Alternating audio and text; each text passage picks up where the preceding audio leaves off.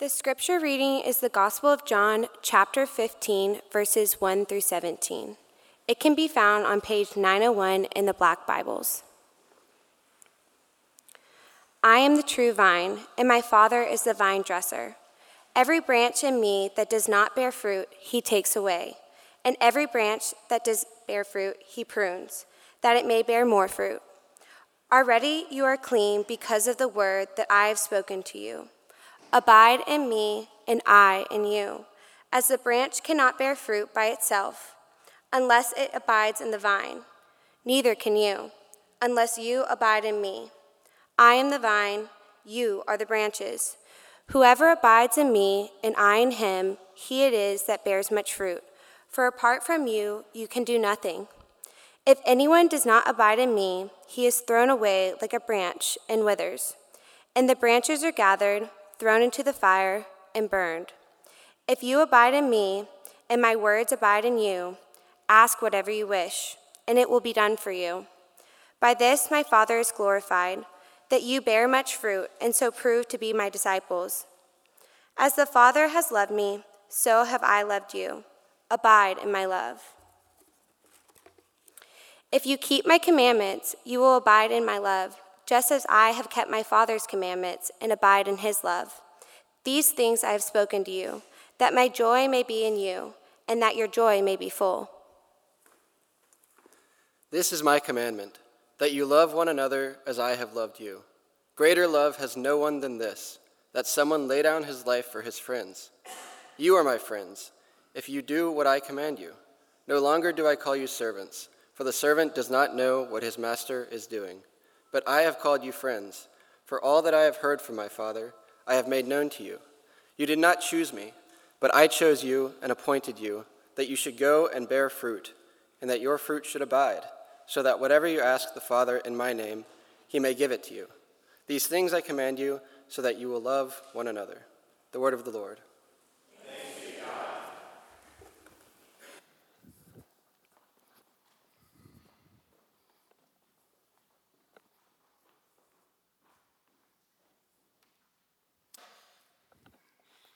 Thank you, Lauren and Sam. Good morning.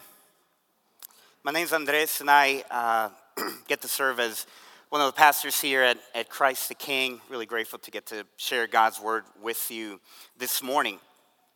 What is it about us that we're always seeking to grow? You know, I remember growing up in rural Minnesota. Not a lot of Salvadorians in that part of the country. And we're not exactly known for being tall. My dad is 5'5", my mom's 5'2". I think it was the summer of 6th grade going into 7th grade, and we all went back to school for the fall, and I hadn't seen any of my friends all summer. And I remember seeing them for the first time and thinking, they look like giants. And, you know, I didn't want to be puny and small. I didn't want to be the small guy, and so I'll tell you what I did. Like any good pastor's kid would do, I prayed. And call me crazy, but it feels like almost overnight I grew 4 or 5 inches. It happened just like that. We're always seeking to grow. But it's not just in the seemingly inconsequential things like, you know, trying to gain or grow an inch or two when you're in middle school. I'm sure you've had other areas in your life where you've wanted to grow in. Your marriage, your relationship with your kids, your career, your wealth, your education. Bible commentator Warren Wiersbe once wrote that nothing paralyzes our lives like the attitude that things can never change. Growth is in our very nature. One of the most profound gifts that God has given to us is the potential to dream big dreams and work towards realizing those dreams. And yet, why do we as Christians so often neglect the most important area of our lives? Maybe it's because we don't think we can actually grow or change. Or maybe it's because we've really tried before to grow or to see change and it just hasn't quite turned out the way we wanted it to or expected it to. Or maybe it's just because we might not say it, but we think that we've actually arrived, that we've kind of reached peak spirituality. What does the Bible have to say about growing spiritually?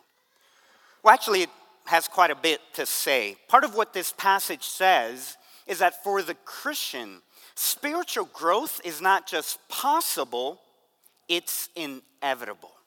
You can change, and you will change. The question is, how does it happen? And what does that growth or that change look like? That's what we'll spend the next couple of minutes looking at this morning, and we'll look at it in 3 steps. First, we'll see the process of growth. Second, we'll see the purpose of growth. And then third, we'll see the power for growth. So first, the process of growth. What does it mean to grow spiritually? The image or metaphor that Jesus uses here in this passage is that of fruit growing from a tree. It's a very common image in the Bible. Listen again, verses 1 and 2. Jesus says, I am the true vine. My Father is the vine dresser. That word there means farmer, gardener, someone who works with soil. He says, every branch in me that does not bear fruit, he takes away. But every branch that does bear fruit, he prunes so that it may bear more fruit. Now that's the image, right? The Father is a gardener working the soil. The Son, Jesus, is the vine. And we Christians are the branches. And just like fruit grows from branches, Jesus says, Christians also must grow fruit. Now, what does that mean? Now, we used to have in our old home a variety of different fruit trees. And one of my favorite, also one of the most frustrating that we have, was a peach tree. It was my favorite because when it produced peaches, it was beautiful. The color, the taste, it was super sweet. But the key term there is when it produced. We had it for about 4 years before we moved, and in those 4 years, I never could understand why certain years it produced good fruit and other years it didn't. But if I had to guess, I would imagine it had something to do with the inputs. Think of this analogy of gardening as inputs and outputs. A tree or a plant needs certain inputs in order for it to grow and produce fruit. Think of those inputs: the sun, soil, fertilizer, water. The quality and the quantity of those inputs then determines and produces the outputs that we want: fruit, herbs, vegetables, etc. Now go back to this text now. There is an expectation from Jesus that his followers would produce fruit in their lives, meaning certain positive results that are visible and tangible for others to see. What we're talking specifically about here is your character, your habits, your actions. In other words, God expects to see the results of you being a Christian. Now, what is some of that fruit? There's actually 2 passages in the New Testament that describe the fruit that Christians are expected to produce in their lives. The first is a very well-known passage. It's Paul writing to Galatians chapter 5, and he describes this. The fruit of the Spirit is, and listen to the fruit: love, joy, peace, patience, kindness, goodness, faithfulness, gentleness, and self-control. Now, there's another well-known passage, and this time it's by the Apostle Peter, 2 Peter chapter 1. Listen to what he writes. He says, make every effort, so there's a deliberate intentionality, to supplement or to produce from your faith with virtue. Virtue with knowledge, knowledge with self-control, self-control with steadfastness, steadfastness with godliness, godliness with brotherly affection, and brotherly affection with love. Now notice there kind of the stepping stones that Peter is describing. There is no expectation that this growth would ever end, is there? How could it? It would take you a lifetime to produce the full effect of all of these qualities, this kind of character. In fact, Jesus later says, "By this my Father is glorified, that you bear much fruit." A lot of fruit, a multiplication, an abundance of fruit. There is a change that is supposed to come as a result of you becoming a Christian. Now, isn't that refreshing and freeing in some ways? Now, we live in a culture that at times seems to suggest that you are only the product of your circumstances, or that only tries to define us based on our lowest possible common denominator. Oh, you went to this school, therefore you're this. Oh, you live here, well, this is who you are. Your parents were like this, you were born on this month, this is your race or your income, so this is how we're going to define you. Now, that's not denying that these things have an effect on you. It's to say they do not have ultimate power over you. That's such a static view of the human person and the way it works. The Bible says that actually people can change and grow and develop in a very positive way. You don't have to remain the same person you were a year or 10 years ago or 20 years ago, no matter how much people may want to reduce you. The difference for the Christian, of course, is the purpose and the power of that growth. And that's where we're headed. Second, the purpose of growth. Now, put simply, Jesus says that the purpose for our growth, for producing fruit, is to bring God glory, to glorify God. Verse 8, "By this my Father is glorified, that you bear much fruit and so prove to be my disciples." The purpose of you growing spiritually, another phrase might be of maturing in your faith, is to bring God honor. You know, if Leah or Timothy, my kids, behave in class or they're generous with their classmates, that's a reflection on me, isn't it? On who I am, on me as a person, and my identity, on my parenting. Because they're my children who bear my resemblance and they also carry my name. But likewise, if they're rude or they bully or pick on others, that reflects poorly on me, doesn't it? Or maybe accurately, actually, on me. It brings me dishonor. It does not bring me glory. God cares that we bring honor to his name as his children. And therefore, he is infinitely invested in us producing good fruit, a good character, good habits and speech and thoughts and actions. But how does that happen? How do we change? Jesus says, quite simply, that we must abide in him. Verse 4 and 5, Jesus says, "Abide in me and I in you, just like a branch can't bear fruit by itself unless it abides in the vine, neither can you unless you abide in me. I am the vine, you are the branches. Whoever abides in me and I in him, he it is that bears much fruit. For apart from me, you can do nothing." The word abide comes up in this passage, of course, time and time again. To abide simply means to remain in one place, to stay put, to wait, to pause, to linger. The opposite of abiding would be to depart, to leave, to move on.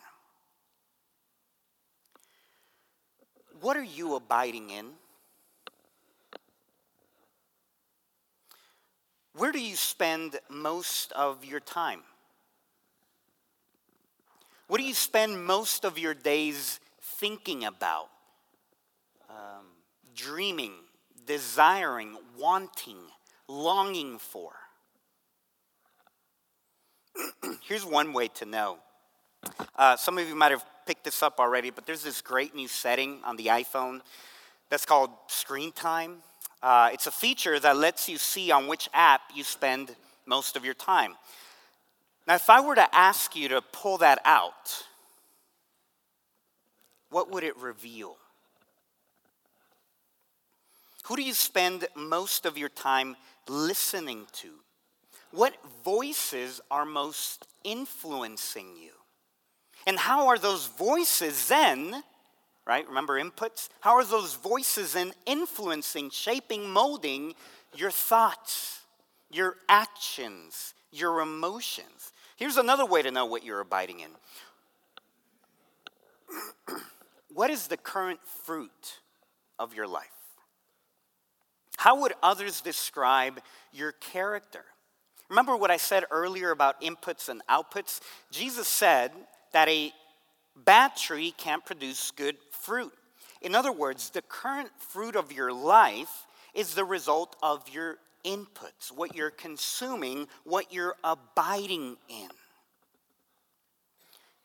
I don't remember how many of you saw this or remember seeing this. I remember watching the documentary Super Size Me a long time ago. You guys remember that? It came out in 2004. It's about Morgan Spurlock, who's an independent filmmaker who wants to see what would happen if he spent 30 days eating nothing but McDonald's. 3 meals a day. And what was the result? Exactly what you'd expect. He gained 25 pounds. His mood was angry and depressed. He lost energy and motivation. He even started having heart palpitations. And at the end, it took him 14 months to lose all of the weight that he had gained in 30 days. All because of what he was consuming. What is the fruit of your life revealing about what you're abiding in? Anyone here struggle with greed? Where's that coming from? Anyone struggling with anger or with anxiety? What are you abiding in? Now think about this for a second. Just play a mental exercise. If you were to abide on nothing but Twitter for 30 days, what kind of fruit do you think that would produce? If you were to abide on nothing but Pinterest and Instagram for 30 days, what kind of fruit, what kind of change would that do to you? Are you abiding on CNN or Fox News? And how is that shaping how you see others? Here's the thing you have to remember, and Clay brought this up earlier as we were discussing this passage this week. Inputs, whatever you consume, whatever you draw into your life, whatever you think about, dream about, listen to, whatever shows you watch, inputs are not neutral. They will lead you one way or another. They will either produce good, healthy fruit and will change you in a positive, healthy way to be a spiritually mature Christian, or they will shape you, form you to be the opposite of that. A lot of you know and have heard about the concept of compound interest. And the easiest way to explain it, many of you have seen this meme, is if you took a single penny and you were to double it every day, do you know how much money you'd have by the end of 30 days? $5,368,709.12. All starting with a penny. So you might think, watching this one movie, listening to this one artist, seeing this one show won't do me any harm. But what would be the cumulative effect, the compound interest of day after day, week after week, month after month, over 10, 20, 30 years of watching those movies, listening to that music, seeing that channel, being on that app, what would be the result? Probably a lot of what you struggle with now, if we're honest. A lot of the sins that we carry, that we hate in us, are the produce, the product, the results of something that didn't start yesterday or last week, but a long time ago. And if we're honest and took an assessment of our lives, we would have to conclude that our hearts, even as Christians, do not abide in, they do not remain with Jesus. Our hearts are so quickly and easily drawn to other things for pleasure, for peace, for satisfaction, for happiness and fulfillment. So what do we do? What are we supposed to do? How can we truly grow? Number 3, the power for growth. The power for growth. You know, this organic imagery in this passage that John chapter 15 is talking about, it's very intentional. It's not by accident. There's this connection between this vine imagery in John 15 and the Old Testament. In the Old Testament, it's the nation of Israel, God's covenant people, who are described as a vine. You see this very clear connection in Psalm 80. Listen to what the author writes there. And John brought this to my attention. He says, God brought a vine out of Egypt. He drove out the nations and planted it. He, God, cleared the ground for it, and it took deep root and filled the land. What the author there is talking about, the psalmist, is Israel being freed from slavery and being taken to the promised land where it was planted, meaning where it found a permanent home, where it was established, where they grew and they multiplied, they had children and grandchildren, and they filled as much of the land as they possibly could. But then this same language of Israel being the vine is then picked up by the prophets, but in a negative way, to say, Israel, God's covenant people, you were the vine.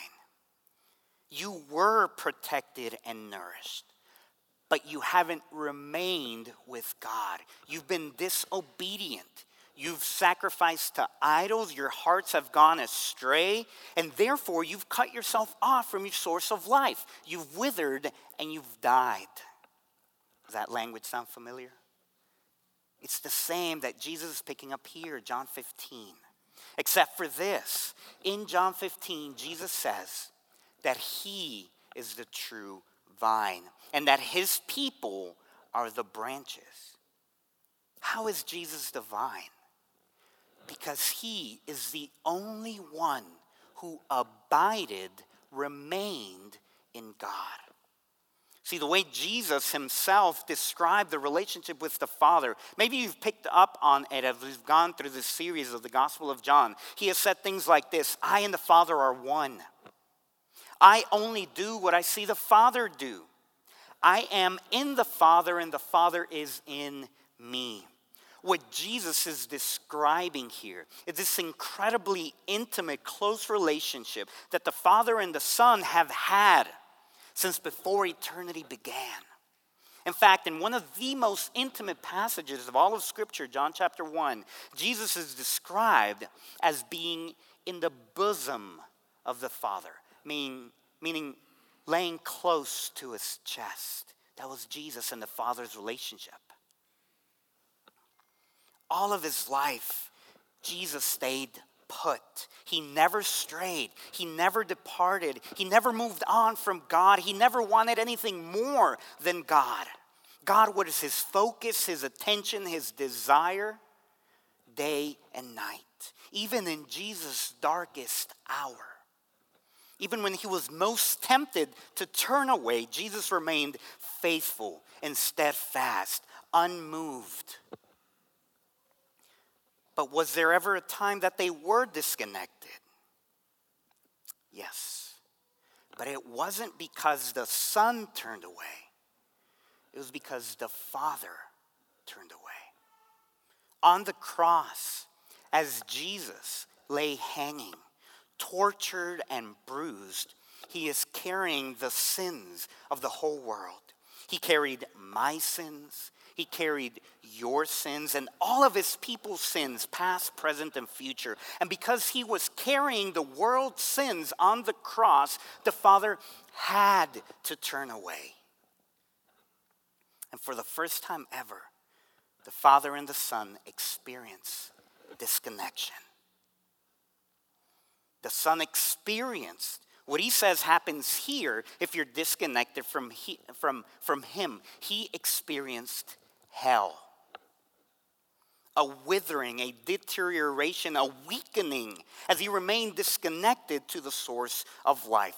And why would he go through all of that when he was holy and righteous and perfect and good and true and beautiful? Why would he go through that? For us. So that we who deserved to be cast away into the fire could instead remain close to the Father. And if Jesus is the vine, do you know what that means? There's a couple of things. Number one, it means that to get to God, you have to go through him. You have to go through Jesus. There is no other way to the Father. Jesus is the vine, the source of life.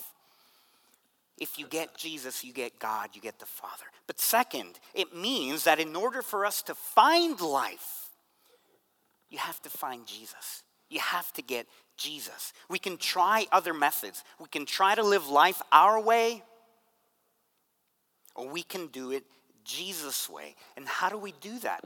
Well, we have to be grafted, is the language.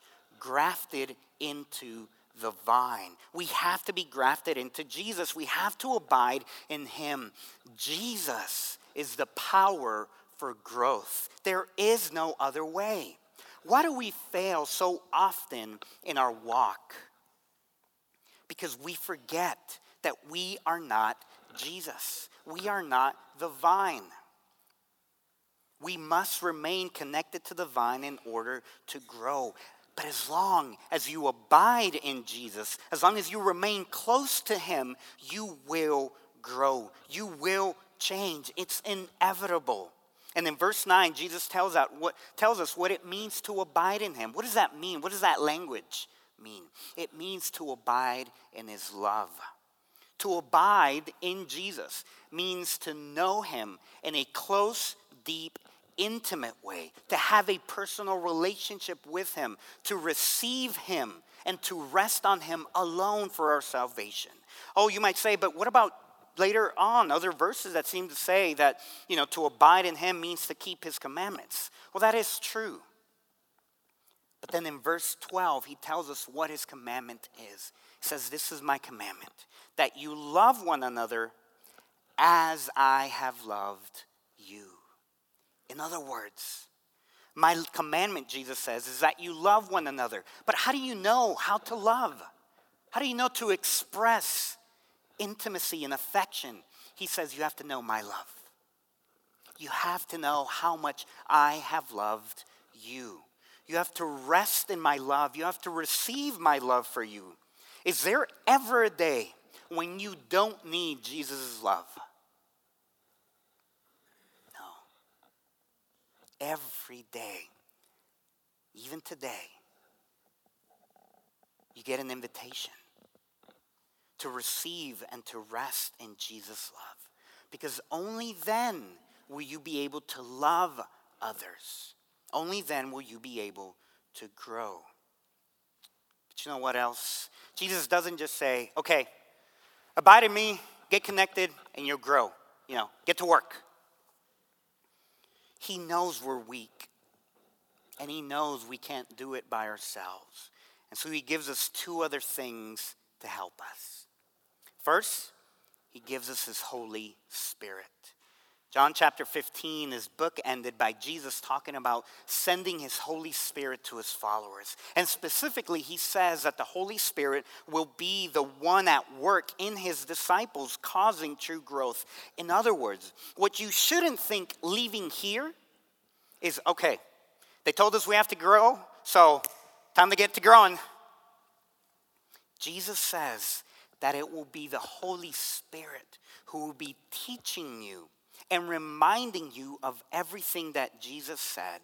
God is much more interested and invested in your growth than you are. Isn't that comforting? But second, he gives us other people. You know that in this text, there is not a single use of the word you in the singular. Meaning Jesus is not addressing individuals in this passage. He's addressing a group of people, a community, a family.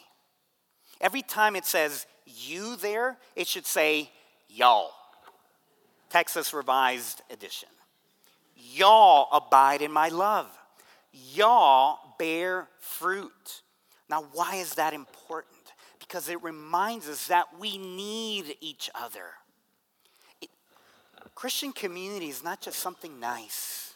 It's not just something that good Christians do, go to Bible study, community groups, Sunday school, etc.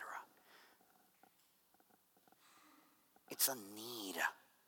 God made us to need other Christians. You know, as pastors, we often remind you, seek Christian community. You need one another. Our community needs you. And that's all true. But what can often be miscommunicated is to say that somehow pastors are disconnected from all of that. Not only do you all need each other, but we need you. I need you. I can't grow in my walk with Jesus without you.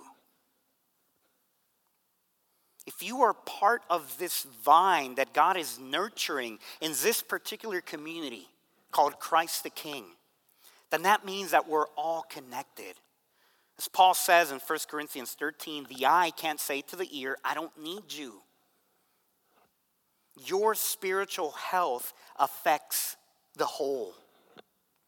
As John said last week, a lone sheep is a snack for a wolf. It's why we encourage you to join avenues for growth, connection, and relationships in our church. Bible studies, Sunday schools, community groups, service teams, and yes, this gathered worship. And remember, it's the slow, long-term investment that pays richly in dividends. God expects Christians to grow in their spiritual walk. There's a very clear process for growth that the scripture describes as bearing fruit. And the purpose of growth is to bring God glory. But that's the problem.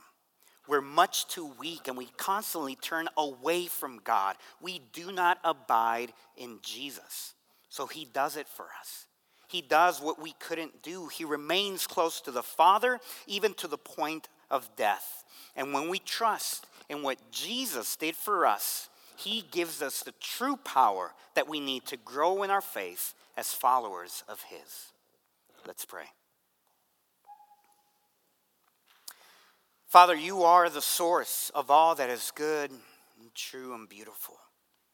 Help us this year to abide and to remain connected to Jesus. Give us strength when we are weak, steadfastness when we're tempted to fall, and wisdom to walk in your ways. Through Christ our Lord we pray. Amen.